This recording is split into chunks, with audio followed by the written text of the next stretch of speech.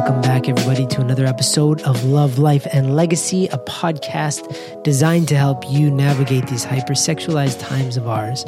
And I think, honestly, that this is one of the most important podcast episodes we've ever done. And I'm not one of those hypey type of folks that says that before every single episode. In fact, I think I've never said that before. This is an episode that will challenge you a lot, actually. It's longer than most because I didn't want to edit the content too much. I didn't want to take anything out for the sake of expediency. I wanted us to go deep. And also the topic, we're talking about human trafficking in this episode, and it's heavy at times. Patrick has been working in this field for 9 years, and he's seen some horrific things. But we don't dwell in that. We touch on it. We touch on the difficulty of this issue, but we don't stay there. We get into solutions. We get into how you personally can contribute to the abolition of human trafficking. It's possible.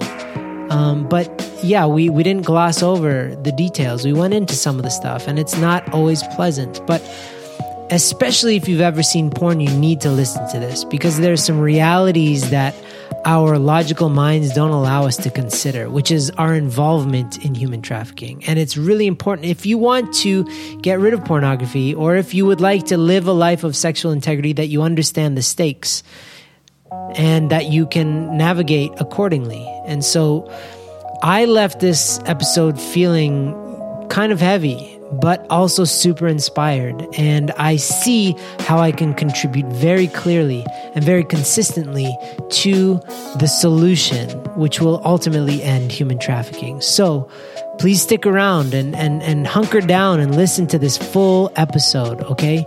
Please commit to it now, and I believe you will be a better, more informed, and powerful person because of it.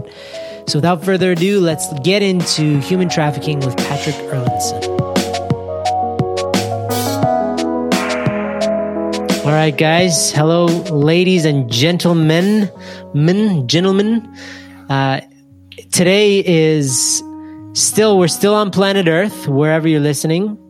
Humanity is still on planet Earth. We're still working through some stuff. We haven't, if God has prepared another planet for us, we haven't deserved it yet.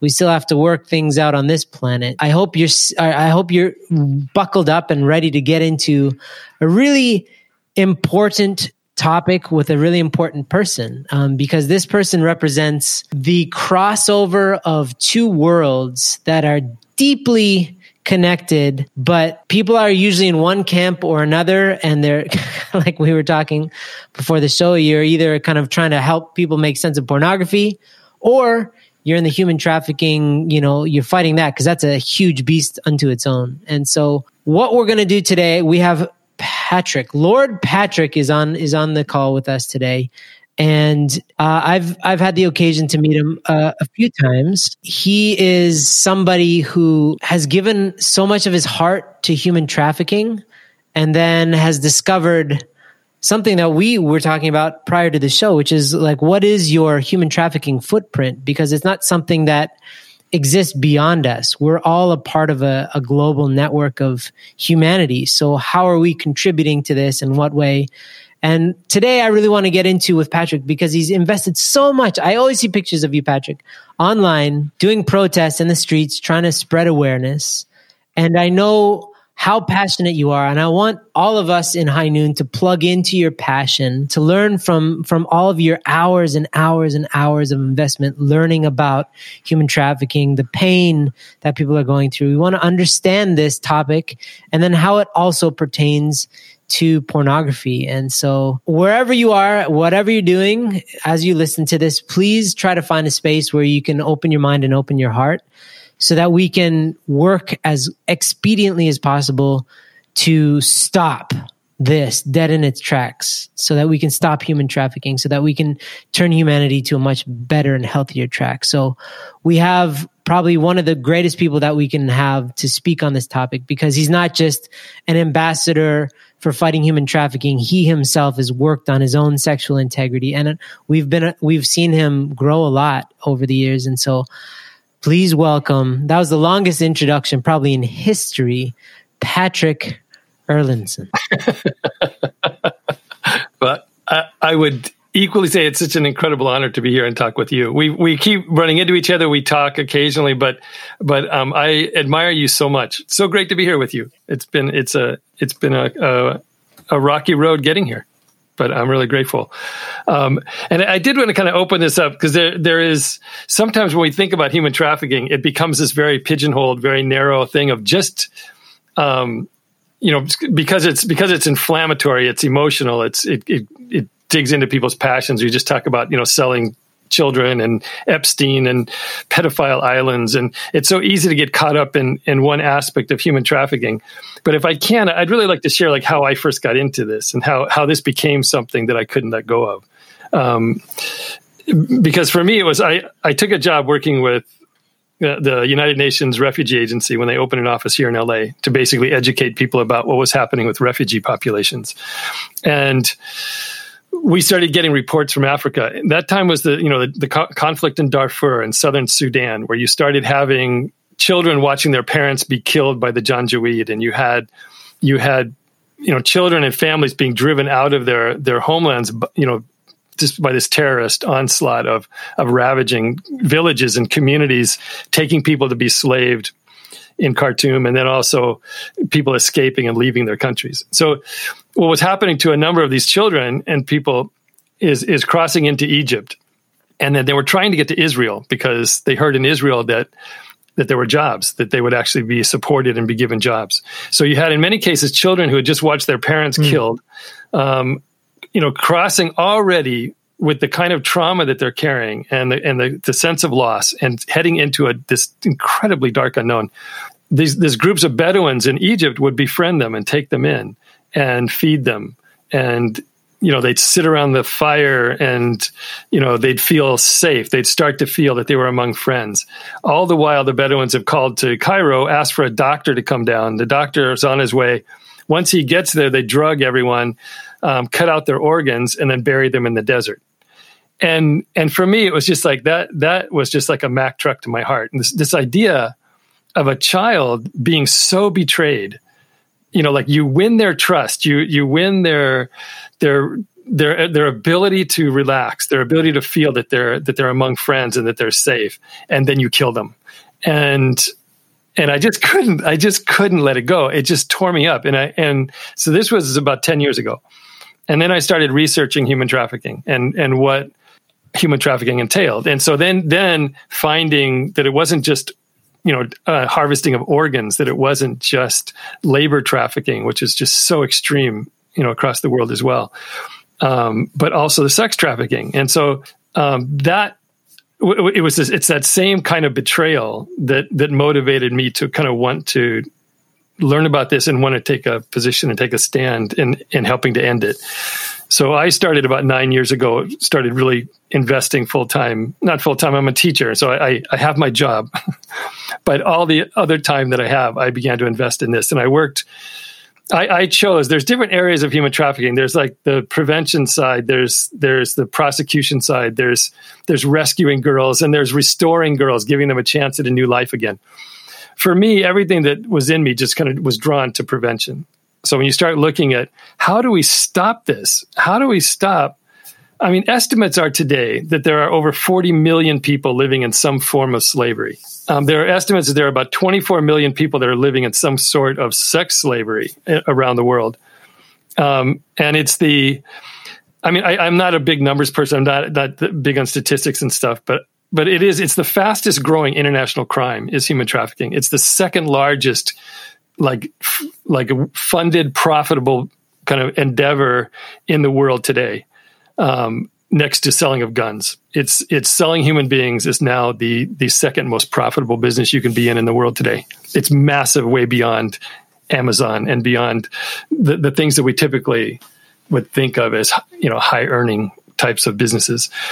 But it's so exploitive. It's just you're basically taking a human being and stripping them of everything that they would and could be in their lives and turning them into a commodity or turning them into a product.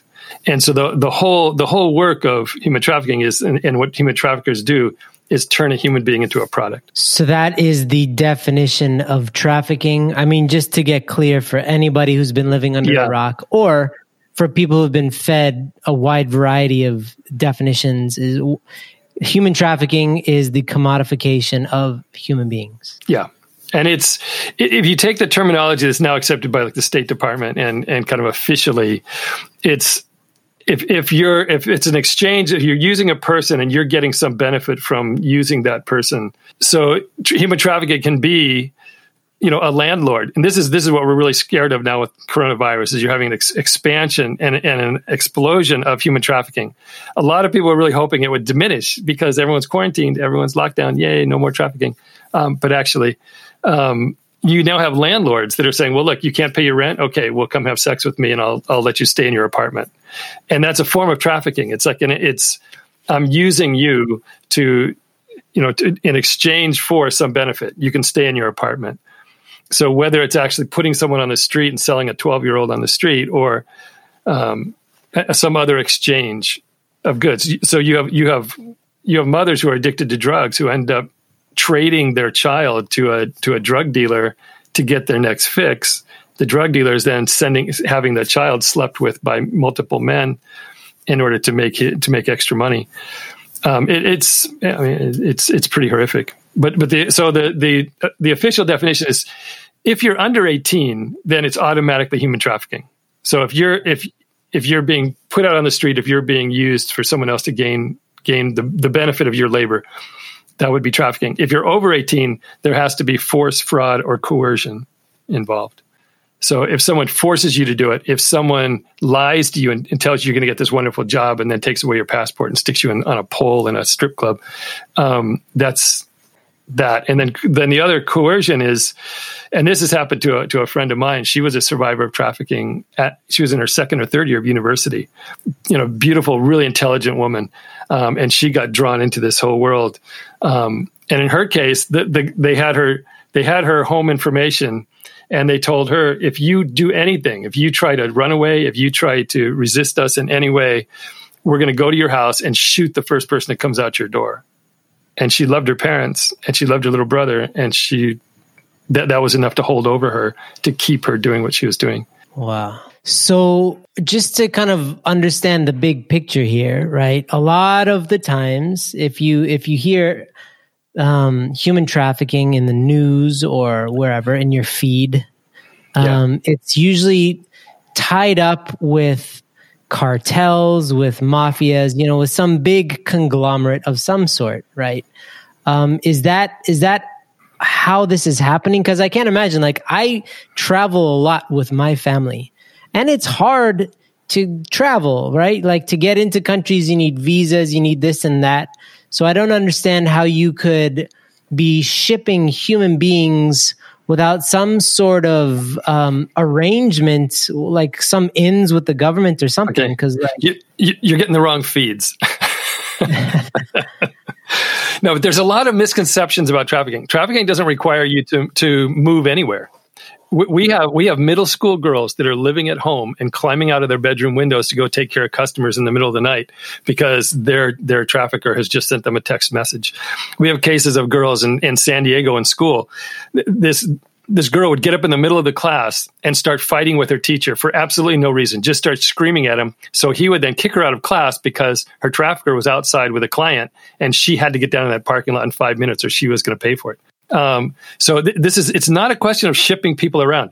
The estimates in the United States are 300,000, up to 300,000 domestic children and people, American people, are being trafficked within the United States. We produce vulnerable children at an incredibly alarming rate. The breakdowns of the family, the bringing in of a stepfather, stepmother. One of the first trafficking survivors that I heard speak talked of sitting in her bedroom. She was 11 or 12. She's playing with her Barbie. Her mother's boyfriend comes into her bedroom, sits down next to her, puts his hand on her leg. Intention is clear. The girl is just feeling a total panic, like doesn't know what to do. The mother comes in, looks at them, and the girl's thinking, I'm saved, thank God. The mother backs out and closes the door and lets the boyfriend rape her daughter. And that set her on a course. She ran away from home. It was very soon before she was picked up by traffickers. And then she went through years and years of being exploited. And this is the other thing that what we found is that people who get exploited, in about 80% of the cases, they were molested as children. They experienced some form of abuse or sexual abuse when they were kids. And so they're broken already. They already feel like they're dirty, and children tend to blame themselves if anything bad has happened.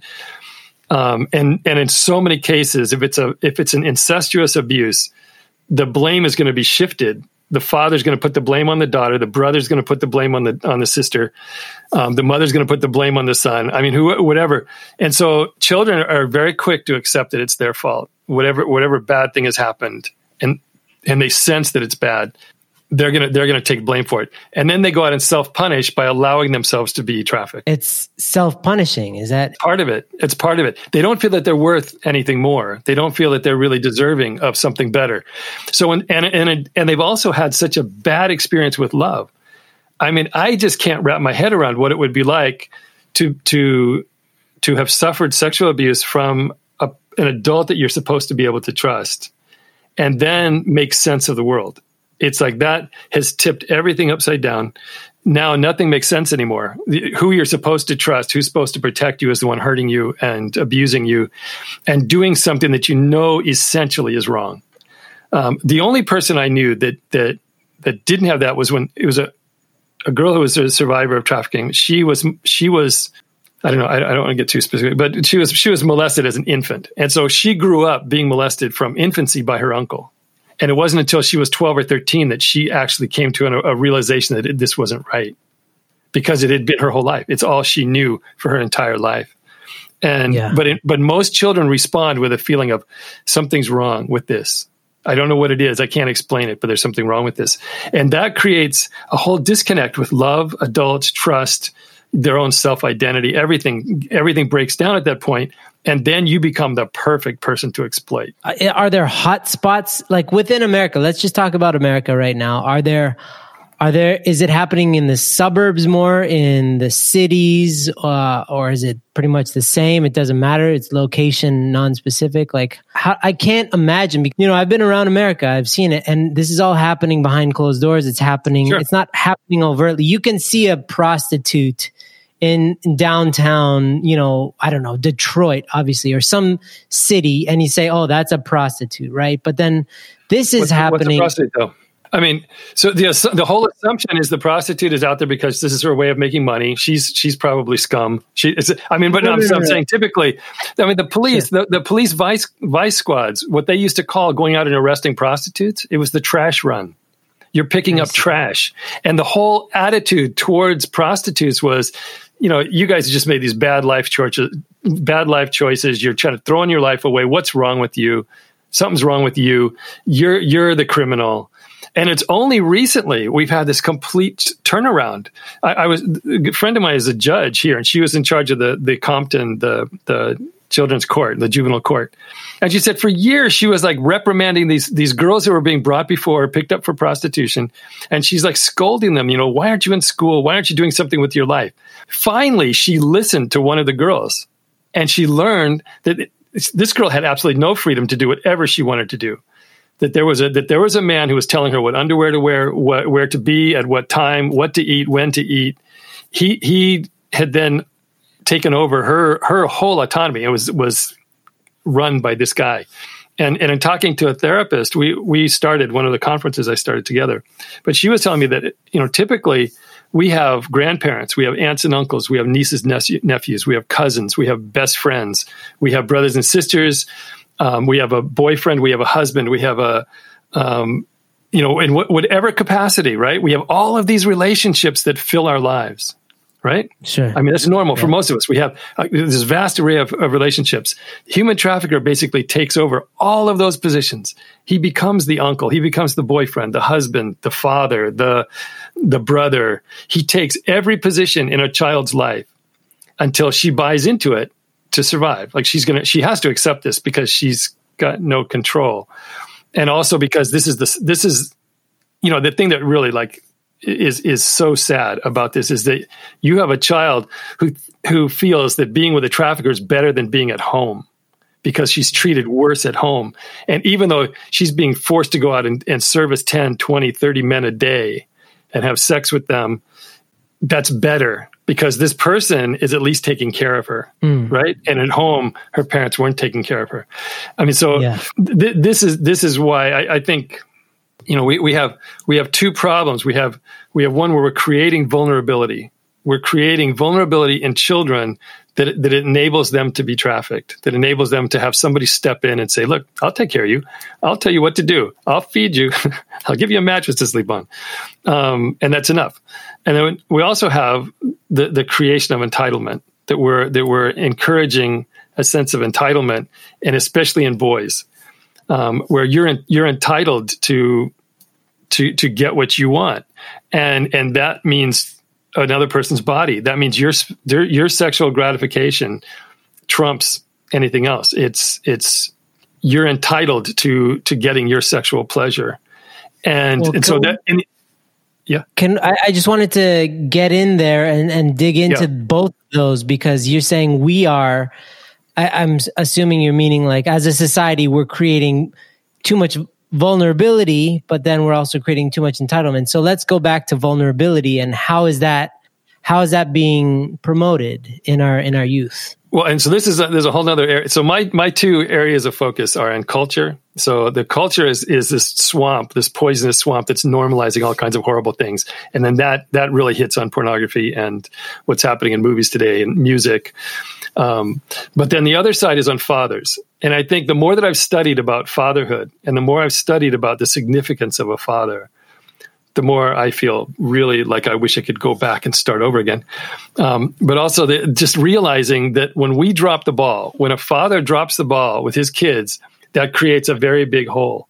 And whether it's a son or a daughter, there's something seriously missing and something that can't be replaced. It's something that you can be the most wonderful single mother on earth. You can do the best job possible, but there's something missing. There's something missing, and we're built for it. We're hardwired to have a relationship with a father, with a male, with male love in our life. Yeah. And when that's missing, we're always going to be vulnerable. There's always going to be some level of vulnerability, and I think, I look at in going to entitlement. If you look at the Garden of Eden story, and you look at kind of the Adam and Eve story, which to me, you can look at it from many different angles, right?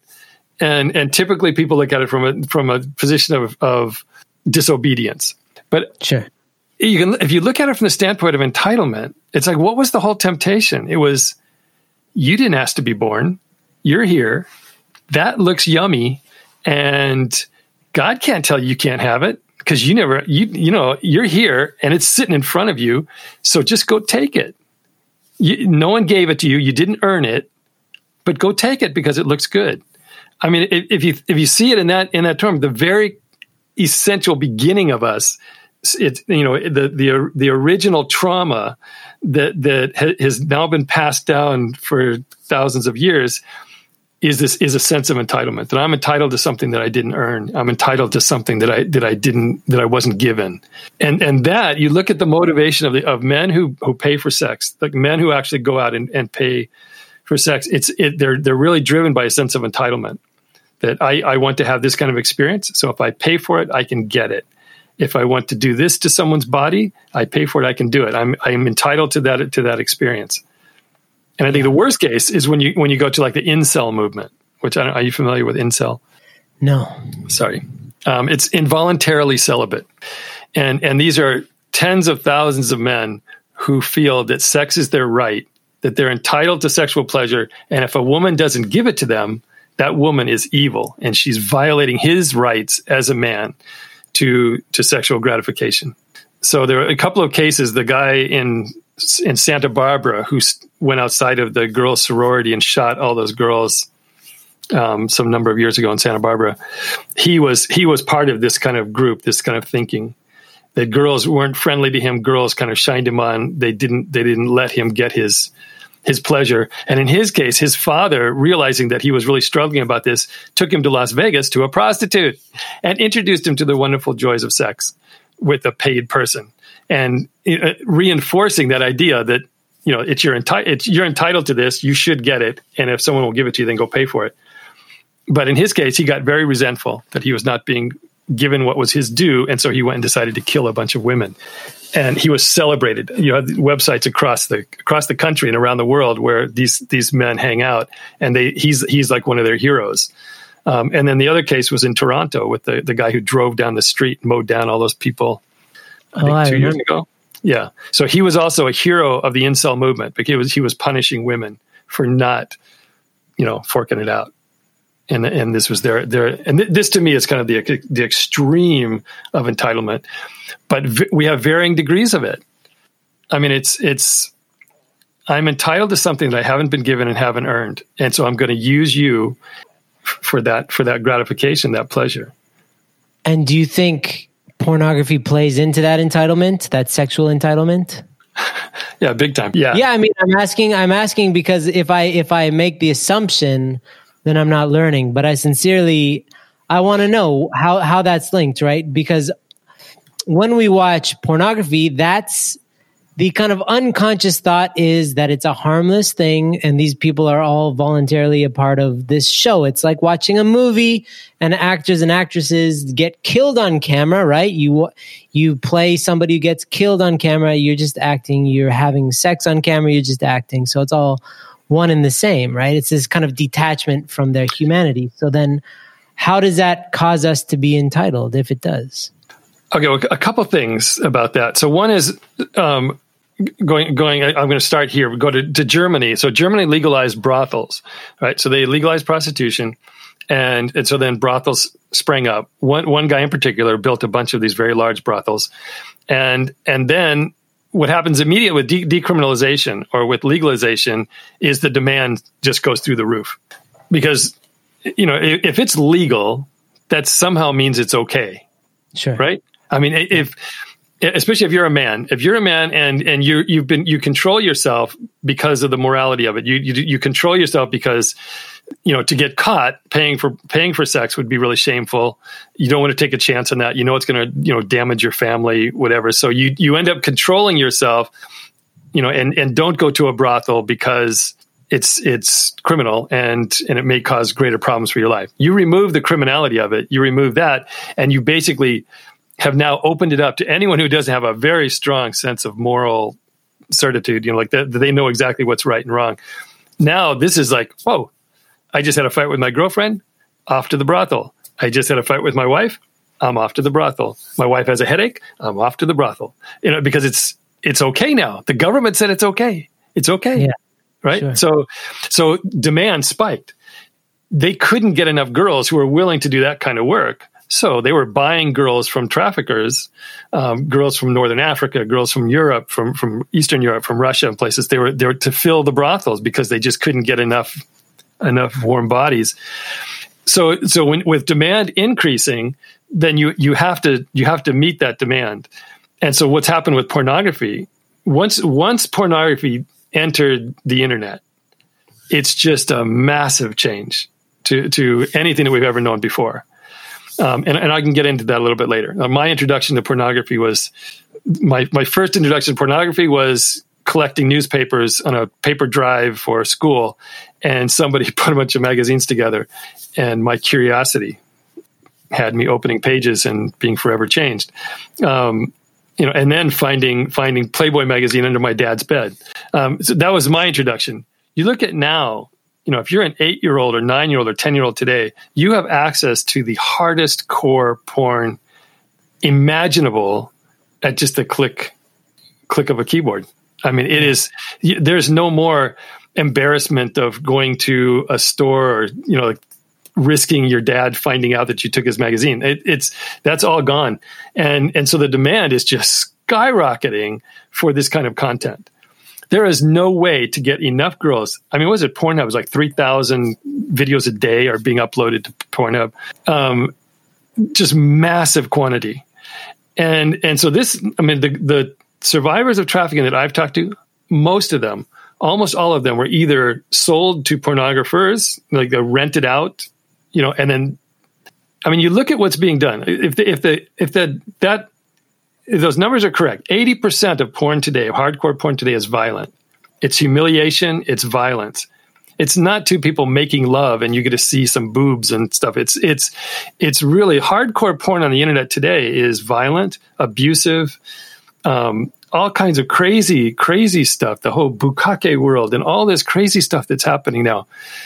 You're not going to get enough women willing to go through that.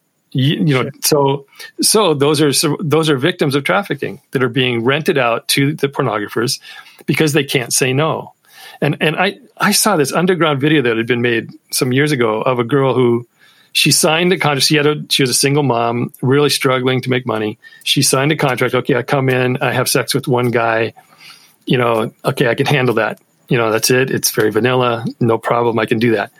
She gets there and it's turned into a different script. And now it's with 5 guys, it's some multiple guys on various parts of her body. And she's going, no, I can't do that. I can't do that.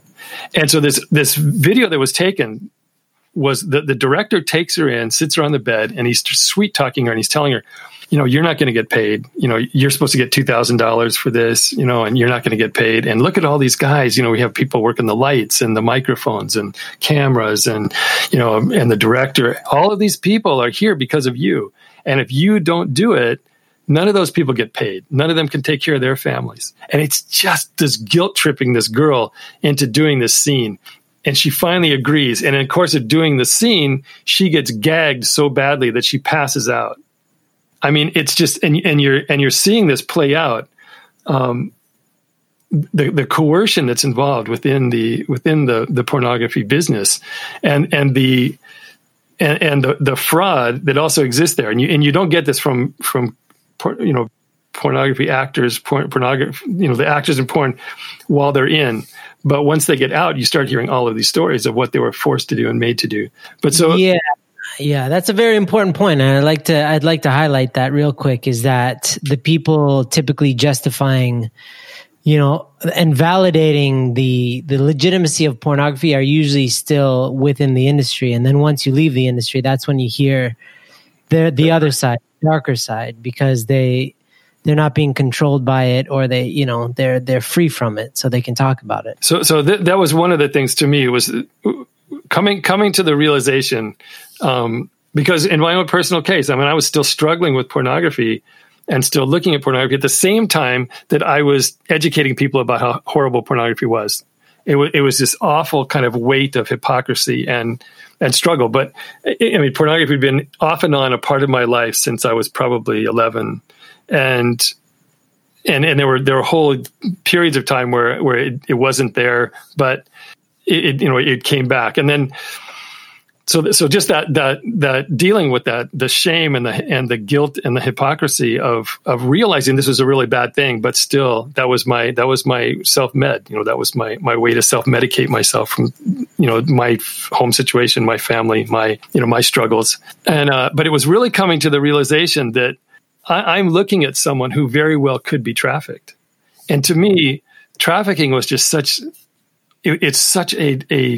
a theft of a human life, because if you survive it, which many people do, they survive it, but they are damaged in such deep ways for the rest of their life. Their ability to trust. I know 2 survivors that are now lesbian and married a woman because they can't even stand to be with a man at all. And you have real damage done to a person's trust, and their own self, their own sense of self, of who they are, is so shaken, and so it takes years and years and years to try to recover from that.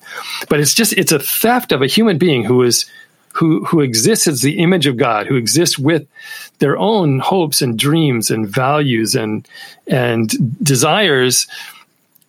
That's them completely been taken over by a person who is making money from them, who just uses them as a product. Well, how did you figure that out? How did you sort through that? Because this is something that we've been dealing with as High Noon, because we're unabashedly, tackling the issue of pornography, and it's a very personal issue. Human trafficking is big enough, and it's kind of evil enough that nobody overtly says I support it, right? Everybody, at least on the record, is anti-human trafficking. Every politician, whether they actually live up to that is another thing. So it's like a nice statement, I'm against human trafficking. But then, there's the reality of our connection to human trafficking through pornography and feeding this machine. So how were you able to sort through that mess of being so vehemently against one, but being affiliated to the other? How did you sort through that mess? Painfully. Ultimately, what really kind of just changed everything was being open and talking about it, sharing that I had this struggle. Because until then, I felt like I was the worst human being alive. It's like, and the, this kind of like the voices in your head. It's like everybody's doing it. Everybody's doing it. Everybody looks at porn. There's no big deal. There's no victim here. It's like, and you have your needs, you have your frustration. So you gotta find a way to release it. This is better than going out and raping someone, for God's sake. So this is okay. You're entitled to this. This is okay. And nobody's getting hurt. You didn't make the porn. It's just there already. No one's being hurt if you just look at it, so there's all of this side. But then once you do it, then it's like, oh man, if people knew, they would hate you. Everyone would just be so disgusted with you. You are just scum. So you're going back and forth between these, this is no problem. And then the other side is just like, man, you did that. You are just the worst thing, crawled out from under a rock, and everybody would hate you. Everyone would leave you. No one could love you the way that you are. So it sounds in a way like your inner dialogue, and this is very common amongst, anybody who's struggling with shame, and regrettable actions, is it sounds like you have a pimp inside your own head, like the same psychology of coercing you to do something and then shaming you for doing the very thing that they coerced you to do. That's like the internal dialogue of the whispers that are happening inside your own mind, in a sense. Yeah, exactly. Where does that come from? So if you look at, you go back to the, the symbolism of the Adam and Eve story. It's so interesting to me because there's so much in there. But the position of the tempter of the snake, the serpent it's all of that. He's a pimp. He's someone who's luring you into something that you're not supposed to do. He's making it okay to do this.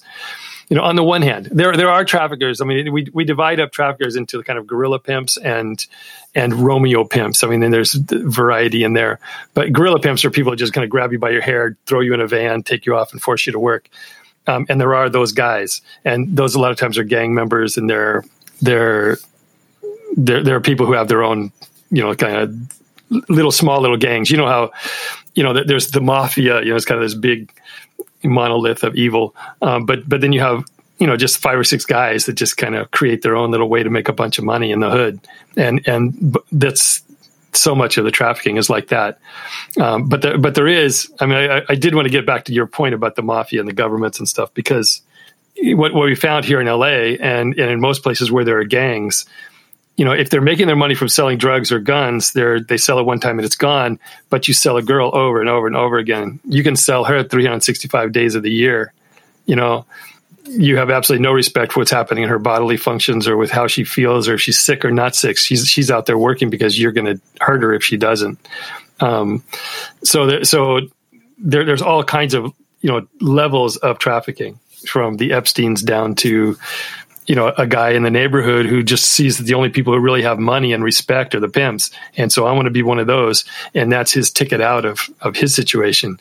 But so there are kind of a variety of levels of traffickers. But the Romeo pimp is really classic in that this is a guy that will take the time to get to know you, to win your trust, to convince you that he really cares about you, that you matter to him. And then once you bite, once you've allowed yourself to open your heart to this guy, it's very, very difficult to give up on that, because what you've done is you've created a fantasy of who this guy is. This guy really does care about me, even though he's shared absolutely nothing of himself with you, but he's listened to everything you've said. And if you're a 12 or 13-year-old girl, dad's working all the time, mother's working, you're sitting home alone, you're on your smartphone a lot, and here's this guy, and he's listening to you, and he, the pictures of him, he looks really handsome. He's, maybe he's 20, maybe he's 18, but anyway, he's really nice, and he understands me, and he sends me messages in the middle of the night, wondering and worrying about how I am. And he's just such a nice guy. He really cares about me. And that's the guy who's really he's building a relationship with you. So then he's got hooks in you, and you're not going to leave him. And then once you decide, okay, I'm going to go meet this guy, he seems so nice. So you go and meet him, and then you disappear. And I mean, it's just like you talk to parents who have been through this, you talk to people who have had their child taken like this. And there are a few things that I can imagine would be much worse. If you can imagine your daughter is out there, some guy's controlling her and making her sleep with 10, 20, 30 guys a day. And like, as a father who should be a form of protection of his daughter, to have that and to know that that's happening. So way too much. But you do have that element. And I think so. Yeah. The pimp in your head. That's a good way of putting it. It's like he's selling you on it. And then he's shaming you for buying. And all of that is just this balance to keep you shut up, to keep you kind of in the dark, to keep you keeping it in the dark. So then you can't get free. And it's really, that was the thing that I think High Noon is just, I think to me, High Noon is just such an incredible place, because what you created is an environment that's open enough for people to really say, yeah, I did that. I went there, and I couldn't tell anyone else that in my whole life. I couldn't admit that to anyone else. But you guys have created something that allows a person to really face themselves, look at it, say it out loud, and then it just like, that's the starting point of things being able to change. It's like, until we get there, you're not going to change it. As long as you're keeping it in the closet and covered up and dark, it's very hard to change. But once you bring it out and say, yeah, like I did this, and that was once I kind of really, it finally, I could face that. I could basically admit it. It's like I want to use everything that I did. I want to use every mistake. I want to use everything that I've seen to help someone else not do that. So that's why I'm so glad to be here. How has that kind of informed where you're at today? Like, you went on this journey where you had this internal conflict, especially, after seeing what human trafficking is and does to people, and then seeing your own involvement.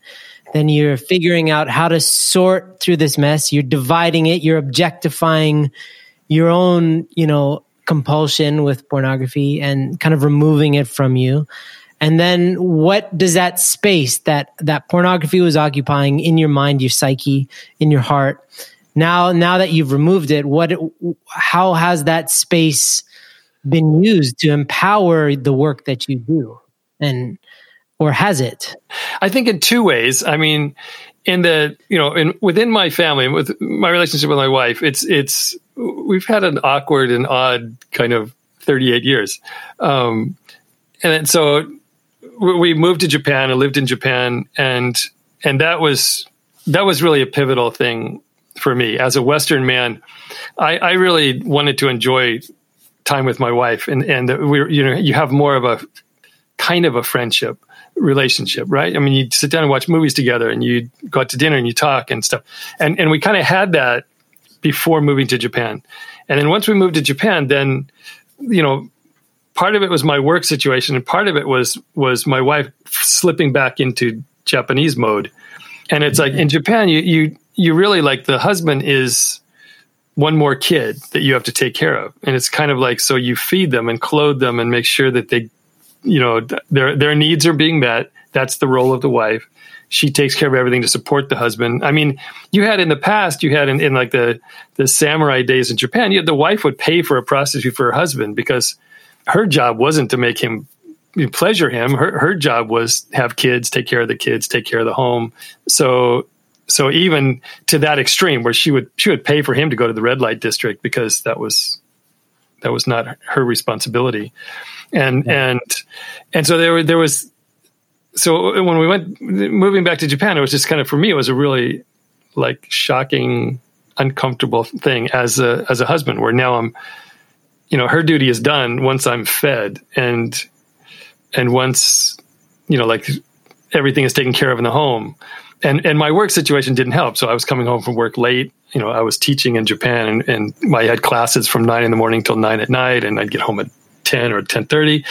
My wife would be asleep with the kids. I'm not saying this, I do not mean to say that this is an excuse by any means whatsoever, but it's kind of, it was such a change for me that then that was the vulnerability for me. So that there was a vulnerability there that then was exploited. And I it was my choice, but I went down this path of going back and trying to find some, gratification or something that would kind of ease what I was going through, the loneliness or the emptiness that I felt on one level in that way. And, so part of what's happened with this is going back, talking to my wife, telling her the truth, exposing myself, and not just to my wife, but to my children, which was extremely difficult.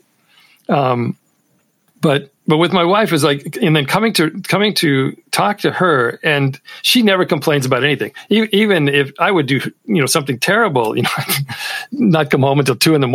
and, whatever, but she would never complain, never say anything against that, which to me fueled more like, she's just going to accept me for whatever. There's no requirement on me to be a good husband. So what the hell? I don't need to be. There's no ramification. There was no accountability. There was no nothing there. And that just fed, the misdirection that was sitting there. Come on. And so now, talking to my wife now, we have, a more honest conversation and really talking to her. And I was asking her about that, like, what did you feel? What did you think and stuff? And she said that she would cry wanting to die. I mean, this is something I never saw. I never saw anything even remotely like this from her. But she said, I just was crying and I just wanted to die. But her conclusion was, my ancestors probably did something like this to someone else. So I am going to turn this into a victory. So I am going to accept this, and I'm going to win over this and not get pulled down into, wanting to die or wanting to give up and get divorced. So she handled it very, very differently. When I hear that now, it just makes me want to curl up in a ball and cry for a week. Just knowing how much I hurt her, because she never showed anything. So it was kind of like, but there was real hurt there. And I think, so once you start peeling away the layers of pornography and what it does to a couple, what it does to a family, what it does to, to the trust between children and parents, it's something just so completely ugly that the whole concept of this being a victimless activity goes out the window. And it just isn't. It causes really deep, significant damage to you as a human being, your own sense of integrity. So for me, it's like, that was really intense, because here I am teaching about, pornography being terrible. And at the same time, not having been able to cut from it completely because it had been so much a part of my self-medication. So there was that sense of hypocrisy, and then really wanting the integrity back. And I think that's the hunger for integrity is much stronger than the hunger for anything else. And I wanted to have integrity with my daughters. I want to have integrity with my wife. I want to have integrity with the people. When I say that pornography is bad, it's because I know how bad it is. And so you should listen to me, because this is real.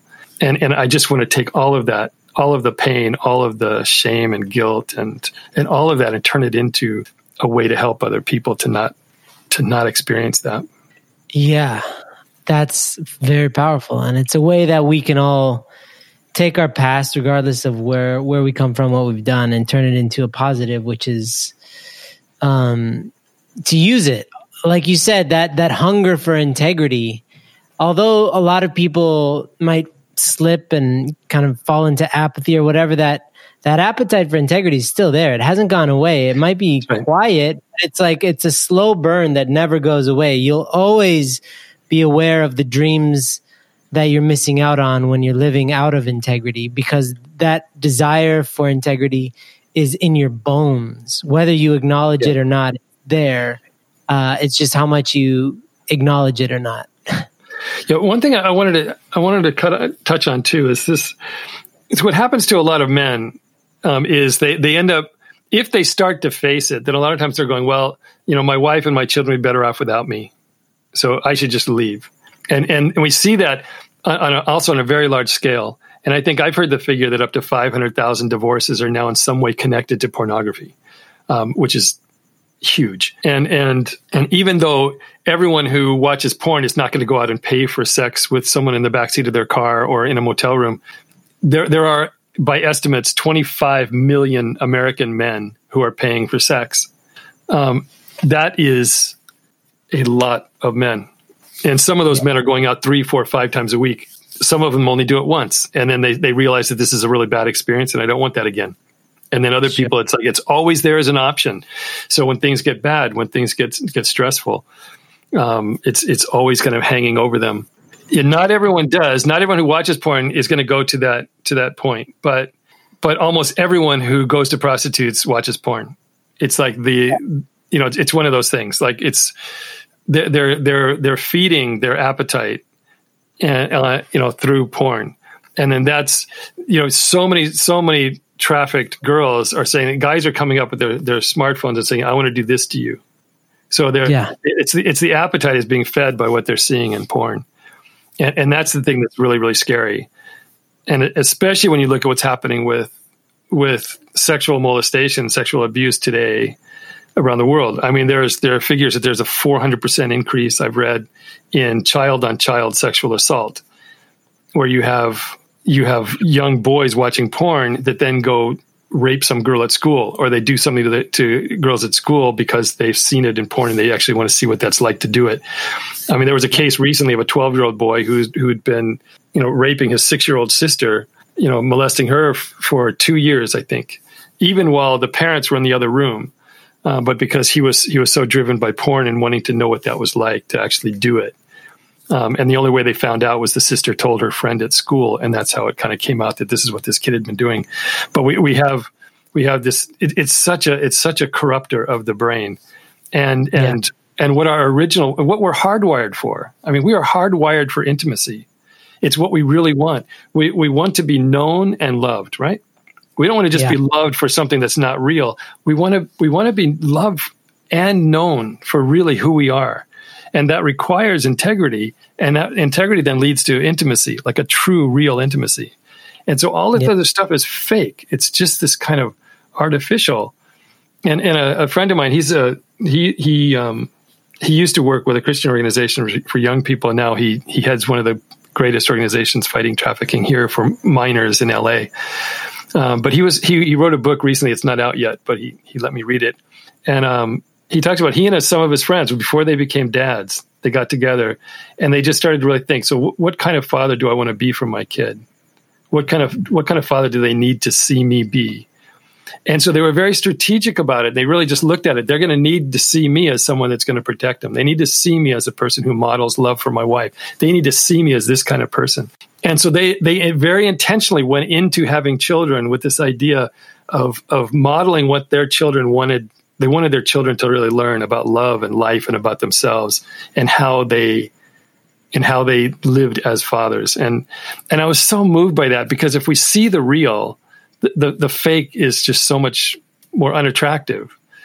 But at the same time, porn is just like overrides your brain. I mean, it shuts down the healthier parts of your brain and has you do things that you would never be conceivable. I mean, like a friend of mine works in Bangkok, working in the red light district in Bangkok. And so we have American men who are not gay, but they'll go to Bangkok to pay for sex with teenage boys because they're watching porn, and it's making it's feeding this appetite that's changing who they think they are, changing what they want to do with their lives and what they're willing to risk.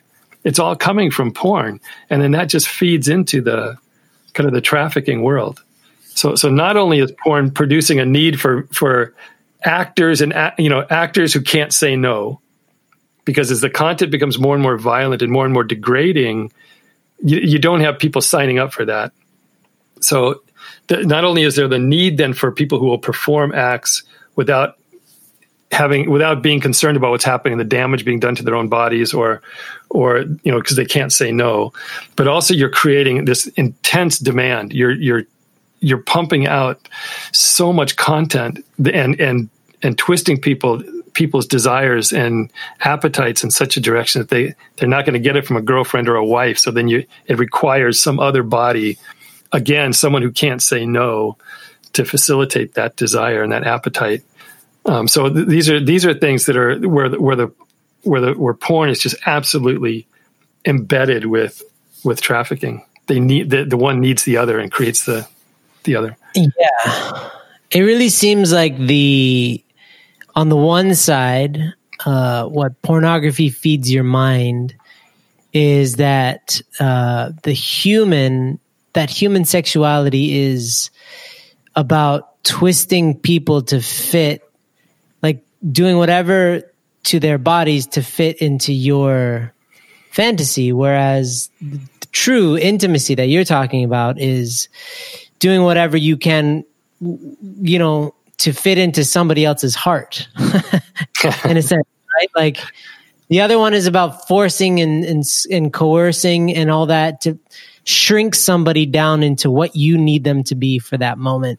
Whereas, so it's about shrinking, and then truth and love seems about expansion, right? Expanding your mind and heart to be able to be more loving, to show somebody the love that they want. And you can really see that, because it's you can coerce somebody and shrink somebody for a period of time, but eventually they're going to break, or it's not sustainable, which is why pornography is not sustainable, which is why you don't hear about, lifelong porn actors and actresses. It's not like a lifelong career. It's a pretty short career from what I hear. Under 2 years is what I heard statistically, but maybe you have more accurate information. But I remember reading that the average porn actress can't sustain it for longer than 2 years before physiologically or mentally everything down. Right. I met a guy who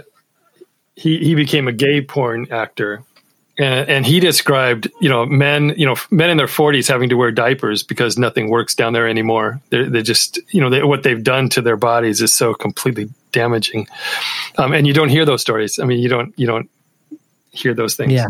But what you're doing to the physical body is what it's not really built for and not meant to do. But it's like Kinsey's thing, that kind of like the only thing that shouldn't be allowed is the thing that physically we can't do.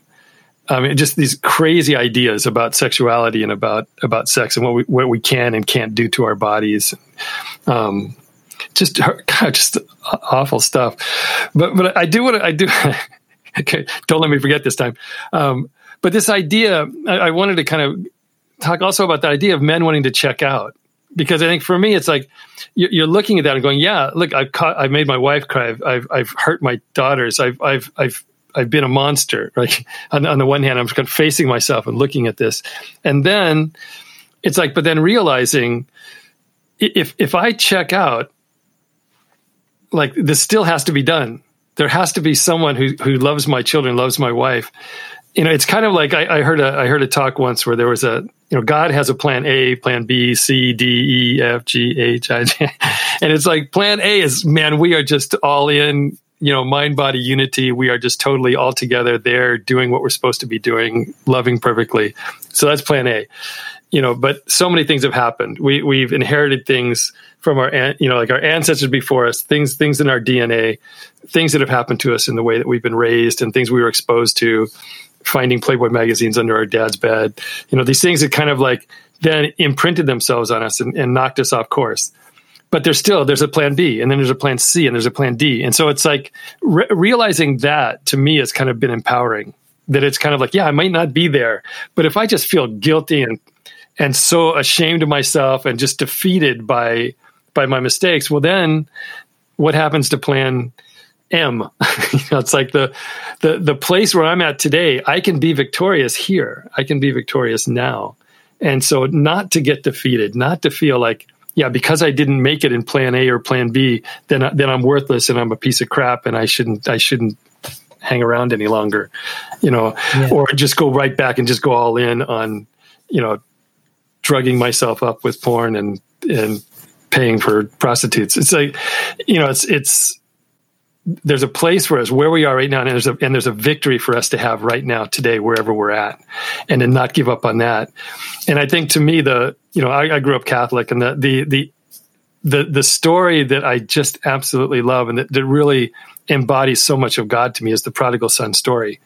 And that you have these two brothers, the one who stays, he keeps working on the farm. He's doing his best. He's taking care of things for the family. The other brother's like, man, I got to get out of here and go taste the world. Takes his money, goes out, blows it, parties, experiences all the stuff that the world has to give, ends up with nothing.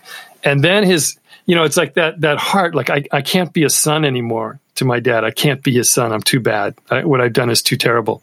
So let me just be a servant. Let me just go back and just beg to be taken in as a servant. And so that heart of humility, that heart of repentance and regret, and yet wanting to go back home, wanting to go back to the place where love really was. And then the father, here he is in the house. He leaks down and sees his son coming down the road. He drops everything, runs down the road, and just grabs the son. And it's like just the greatest joy in the world, to have his son be returned to him. And he doesn't care what he's done. He doesn't care about those things. He knows those things of all, that he's been hurt by doing those things. But all he wants is just to have his son back home where he can love him and live with him and take care of him and share life together. And to me, that's like, God just wants his kids home. And it's like, yeah, he'd like us to come home all neat and clean, but he'll take us however he can get us. He just wants us home. And it's, I think it's just so heartbreaking that so many men are still dug into this idea of I just got to shame myself. I just got to, what I've done is too bad. I can't be loved. I can't go back. And God is just looking out the window every day, just waiting for the chance to welcome us home. And I think if we can get that message through, and I think that's really where I think High Noon to me really represents that. It's the manifestation of this heart of the father who just wants his kids home. His kids have been taken away by a bad idea. His kids have been taken away by a lie, and he just wants his kids home. And that's what I think you guys are doing. Yeah, I hope. I mean, that's what we're striving for. And I would love to hear from you some positive news, right? Because this is heavy, and a lot of people don't like heavy stuff. They just want to talk about all the good news in the world. And it's important to have that balance, that you find a sincere optimism and a way to move forward, but you're also dealing within reality. You're not ignoring what's actually happening in this world. And so you deal with some of the heaviest stuff that is imaginable that a human could do to another. And, I know just from my end that definitely it's becoming more of a cultural conversation. Human trafficking is coming out from under, this niche, and it's more kind of mainstream. We're talking about it, and then at least whether it's contextually correct or not, at least we're talking about it. So I'd love to hear some of the progress that's being made and some of the victories that are happening out there too, because I know that there's a lot of converging forces that are working together to stop this, like very unlikely bedfellows, to use that's probably the worst term you could use, but people fighting together that would normally be enemies, but they say, let's put our differences aside and fight this because this is so egregious, right? So I'd love to hear, shower me with good news right now, Patrick. I'm sorry. I will do that. But I have to raise one more thing, because one of the things that's happening as there's more awareness about human trafficking, people are now really coming up. In fact, including some of the recent kind of presidential candidates, there are people who are now putting forth this idea that decriminalization of prostitution is the answer. That legalization of prostitution is going to make trafficking go away. In fact, whenever there's decriminalization or legalization, you have an increase in trafficking, because it just you have then a whole underground criminal side of things that kind of mushrooms. So just one thing is to be aware of that, because it's being billed as the solution to trafficking. Just legalize prostitution, and that makes everything okay and makes everything right, and there's no more trafficking. So beware of that, because it's one more element of lie that actually causes more trafficking to occur, not less. But on the brighter side, I mean, there are so many efforts now to really to raise the awareness and to point people in directions of what they can do. And I think for me, something is really heavy and you just want to hide your head in the sand when you're not doing anything about it. And so if you know about human trafficking, so if you know that human trafficking is feeding off of pornography, then that should give you an extra weapon to use against, against using pornography, against going down that road. If you know that you're going to be supporting, and you don't have to be paying anything. I think that's the lie. Pornhub registers every single click. If you click on watching this, Pornhub is then monitoring that data, collecting that data and saying, okay, he looked at this. He looked at a man looking at a transsexual man. Okay, we need more of that content. We need more of that content because we just had 10 people click on that image or that video. So even if you're not paying Pornhub, so there's that, again, we have that male ability to justify. And, it's like, I'm not hurting anybody because it's already out there. The content's there. So I'm not doing anything. Every time you click on Pornhub, you are ordering up more of that content to be made. And so that's one thing. So, I mean, I don't mean that in a judgmental way, like, you're a terrible person. I've been there. But it can serve as a greater, kind of reinforcement of what you really want to do, which is to not be having children or not be having someone who's vulnerable, broken, there for you to watch. So by not clicking, you're actually ending human trafficking. If you can make that leap, if you do not click onto Pornhub, you are actually helping to end human trafficking. If you are coming home and saying, coming into your daughter in her bedroom and you're just exhausted, you just want to go to bed, but you go into your daughter's room and ask her how her day was and tell her she's beautiful and tell her how much you loved her, you're fighting human trafficking.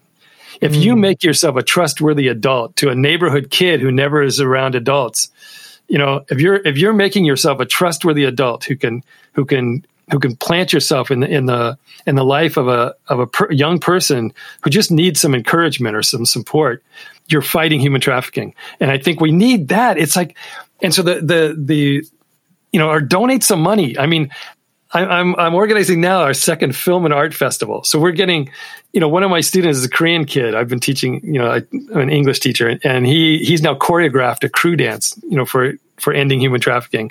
He has this particular talent. He's using that. We have musicians that are contributing songs and music to create something beautiful as an alternative to the ugly of human trafficking. We're showing films. We're showing things in order to make people aware, but then pushing them into whatever place you can go to fight human trafficking. There's a place for you. And I think, God, just being a good dad is preventing a human trafficking victim 10 years from now. So celebrate that. We can all actually do something to end this. Yeah. It seems like pornography is not victimless, but also conversely, our influence is not limited either. We can, like you're saying, it's kind of like be a template for the opposite of human trafficking, which is human connection, right? Which is showing somebody what it looks like to be a stable, healthy person, so that they can experience the real love that they would otherwise be unaware of and accept substitutes just out of ignorance because they don't even know what the other options are, right? Yeah. So the more that you're kind of looking to give your time and attention to those in your immediate circle, your family, your friends, your neighbors, but also kind of to look around to see that's what, the Big Brothers, Big Sisters organization used to be about. I don't even know if they're still around, but Boy Scouts, it was all kind of like set up in that way. And many of these institutions are kind of, I guess, falling apart, or they just haven't caught up to the times. But now there's this huge gap where people don't have that elder sibling relationship locked down. They're put it into parenting has largely been outsourced. You chuck your kid in daycare as quickly as possible, right. and then kindergarten, and you don't even, you spend like an hour a day maybe with your kids, right? So I see that please let me know if I'm wrong, but I see that a huge contributing factor to resolving this horrible, thing called human trafficking, a way to end it in your own kind of time and make a difference in your own way is to merely invest in the people in your life. Really invest in helping them feel self-worth. Because you're in that place. What you are doing is you're eliminating vulnerability that a trafficker would exploit. If you create a daughter who's self-secure, right, who recognizes that she's loved, she has a stable family that really loves her, she is way down on the list of a person who's going to be trafficked. If these traffickers are in the shopping malls. My daughter was approached by traffickers in the shopping mall. It's like, oh, you could be a model. Here, take my card. But a lot of those guys are traffickers. They're fronts for traffickers, and they lure you in by telling you how beautiful you are. And what we found though is if the girl turns to the guy and goes, "That's right, I am," he walks away. He's not going to pursue that. And another thing too is like your daughter. What's happening with so many daughters through social media is that they're making a relationship with this guy.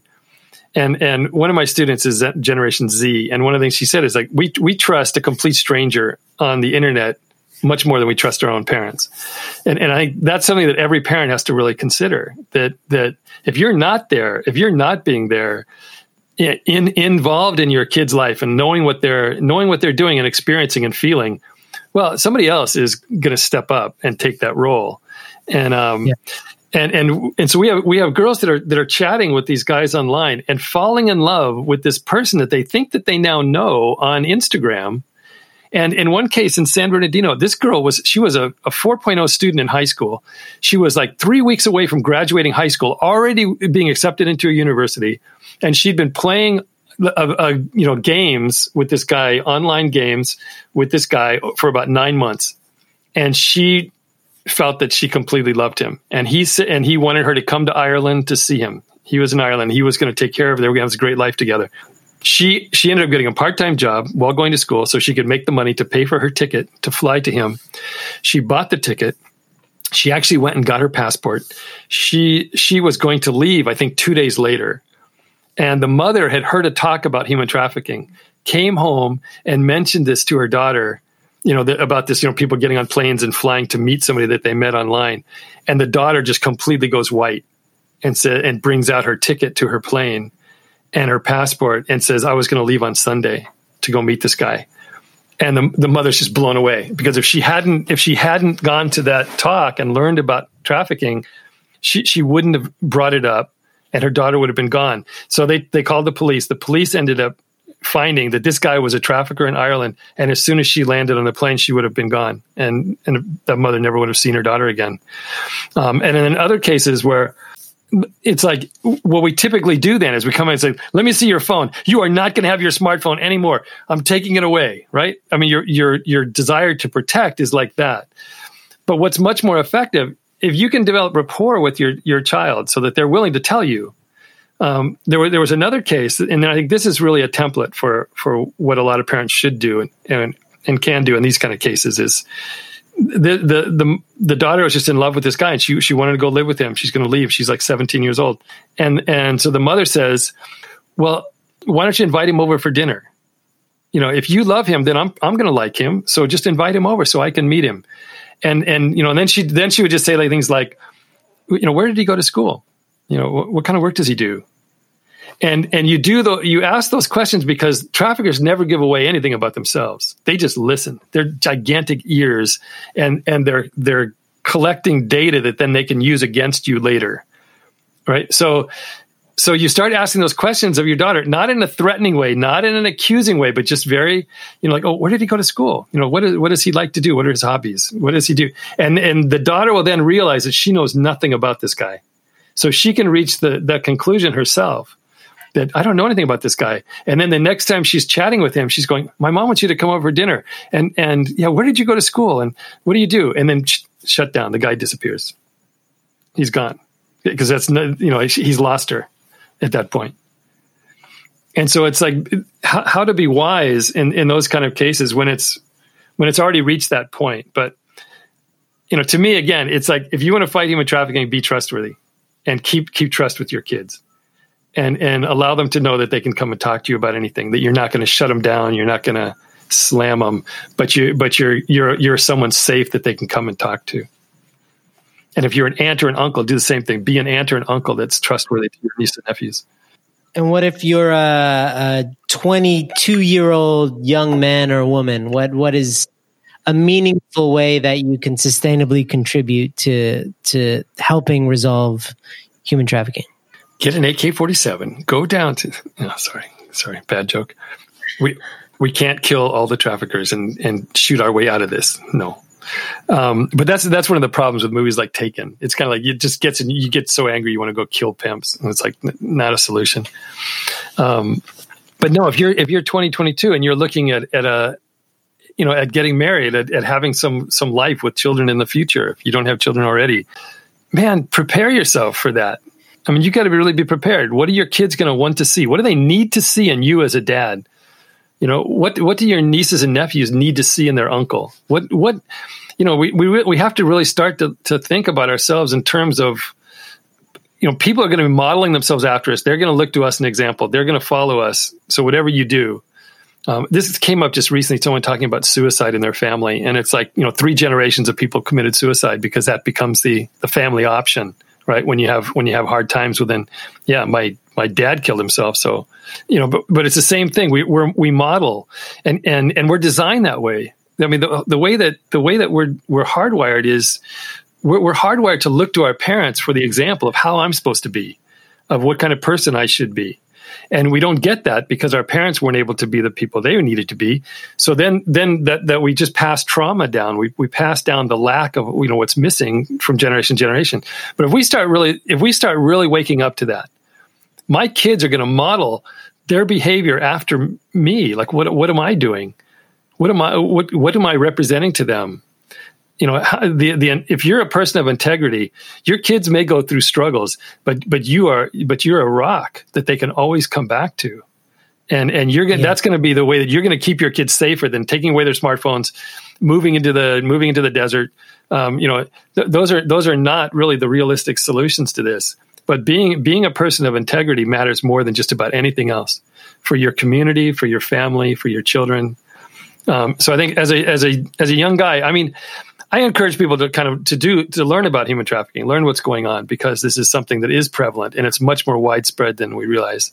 And because of the internet, it's no longer, well, you had asked earlier about, are there places where it's more prevalent? It's everywhere now. It's everywhere because it's lucrative. There's money to be made. And the internet makes everything so much easier and so much more anonymous. There were 3 high school girls in Canada that were arrested. They were trafficking their classmates. They just saw this as an easy way to make money, and they were threatening and being extremely mean to these girls. But they were trafficking 13 and 14-year-olds because they ended up lording over them and taking this power over them. But it was all money. This is their way to get some cash.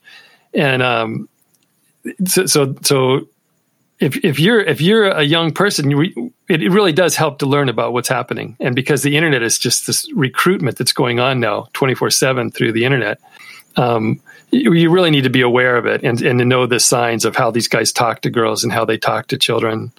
I have so many examples I could share, but not tonight. But no. But become the person who's not creating vulnerability and check your own entitlement. What are you really entitled to? You're entitled to care and love for another human being with your whole heart, soul, and mind, and have them respond beautifully to your love. And so that there's respect at the very basic, the very base of your relationship to each other. And that makes sex pretty darn wonderful. Like when the foundation of it is a respect for each other. And not this kind of usury thing. So can I ask what is the antithesis to the commodification of a human being? So the definition of human trafficking is commodifying and selling and profiting off of another human being. So what would be the exact opposite? If that's like the darkest, worst way that you can treat a human being, then what would be the antithesis of that? Nurturing and valuing another human being. For as a human being. There you go. And I think that's, if you come from a faith perspective, and I know, and I work with people who are all across the board. I mean, right, left, up, down. But if you come from a faith perspective and you do believe that we have a creator and that we're made in the image of God, that's our base. And it doesn't matter skin color, it doesn't matter gender, it doesn't matter, and none of these things matter. I mean, you're made in the image of God, and my responsibility is to really treat you as a valuable person who has an incredible, gift and is irreplaceable in this world. And I think once that really struck me, that each and every one of us are irreplaceable. There's never going to be someone that comes along that can do exactly what you can do. They're not going to be able to see things exactly the way you see things. They're not going to feel about things the same way that you feel about things. So you are irreplaceable. You are uniquely valuable. And every time we lose someone I mean, another example, if I look at the George Floyd case, right? We lost 2 people that day. We lost George Floyd. I mean, this is a man who got his, knelt on his neck until he dies. But that policeman, to go to that point where you would kneel on another human being's neck and kill him, that's someone who is so damaged and lost, as a member of the human family. That to me, I mean, my heart broke for both men, because I felt like we lost 2 men from our human family that day. I mean, to me, it's like they were both children of God. They were both, a brother to me. And one of them went to that extreme where he could kneel on another person's neck and allow him to suffocate and die. That's a tragedy that someone that I care about did that to another human being and did that to my brother. And so if we start to see things in terms of, we're in this together.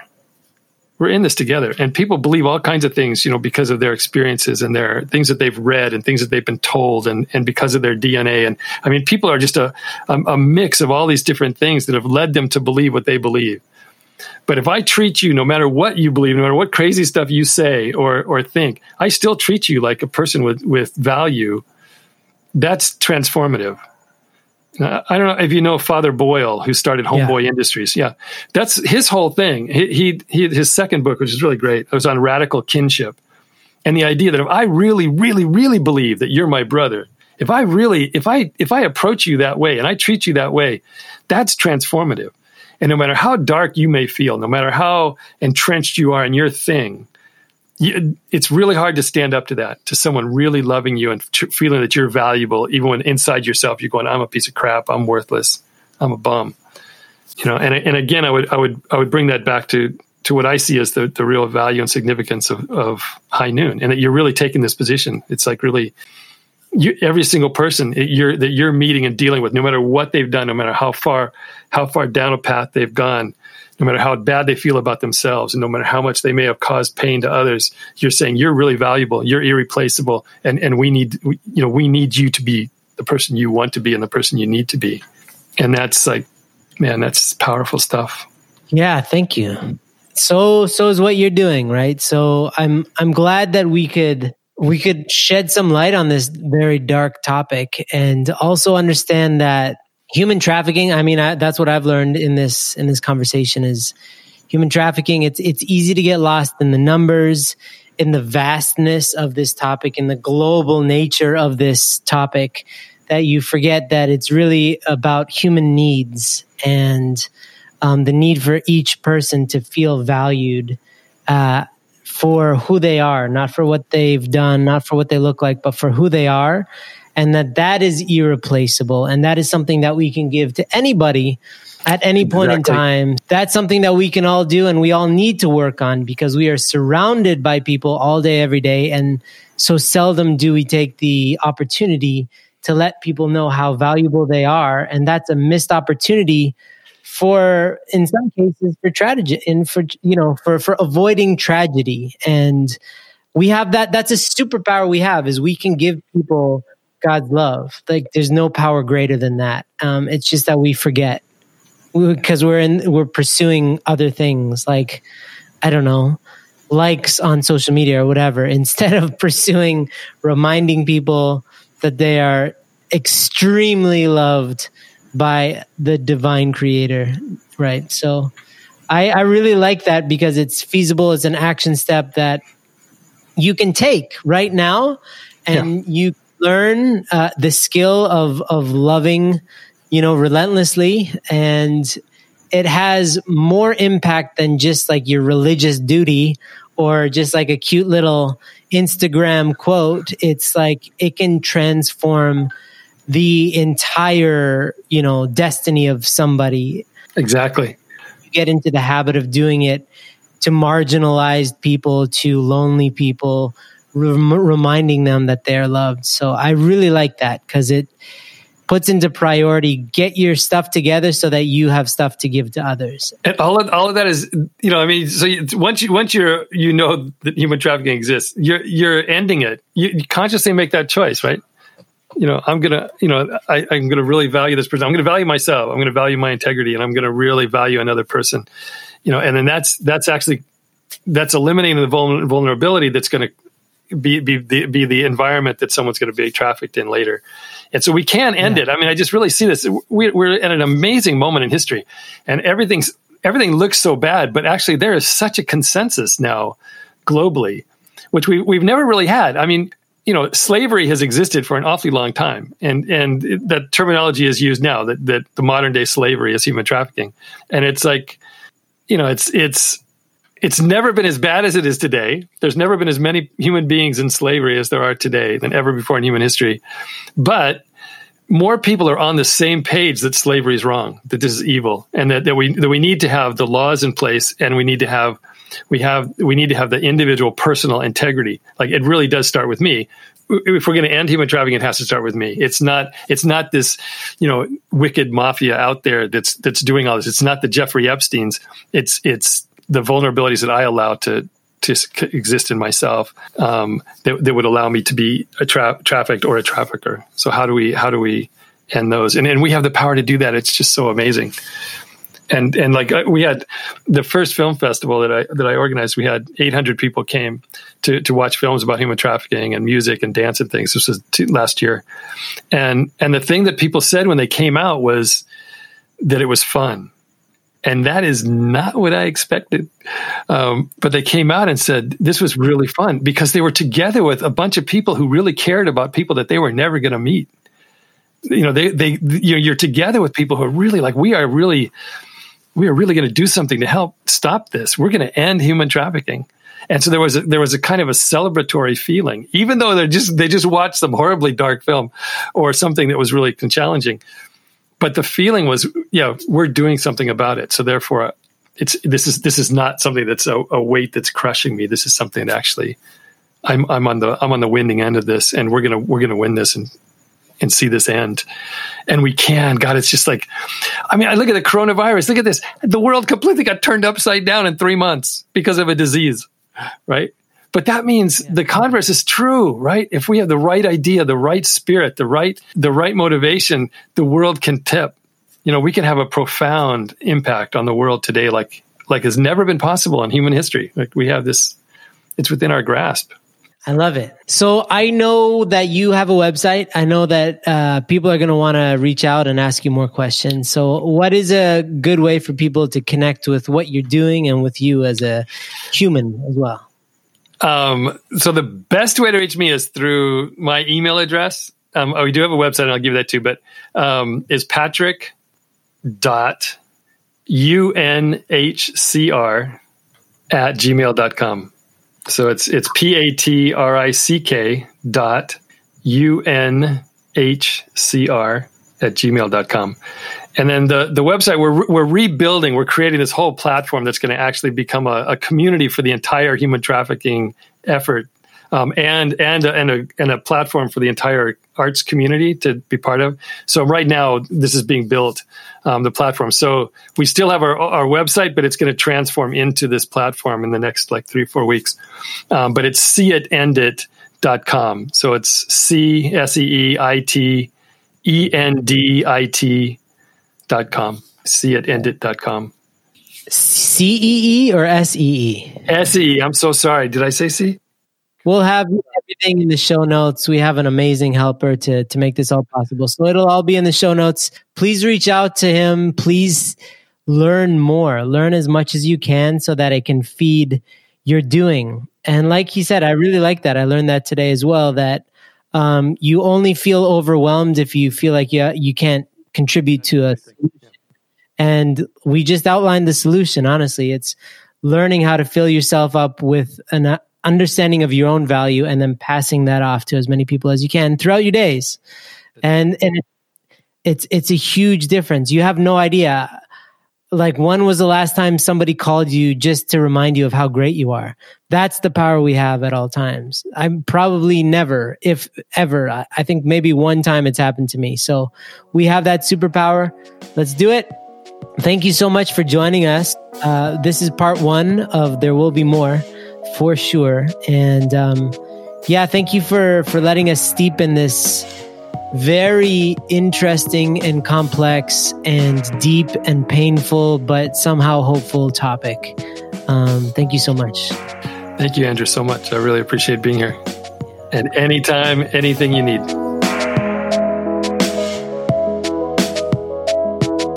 I hope you found that episode enjoyable. And before we go, I wanted to challenge you to take your life on, to take your life to the next level. And if you're struggling in any way with pornography, with masturbation, with issues of sexuality that just are not helping you at all, if you want to reclaim your life, reclaim your eyes and ears, your time, your energy, then take our free 15-day challenge. If you go to highnoon.org, you can find our 15-day challenge right there on the front page. Take it. It's absolutely free, no strings attached.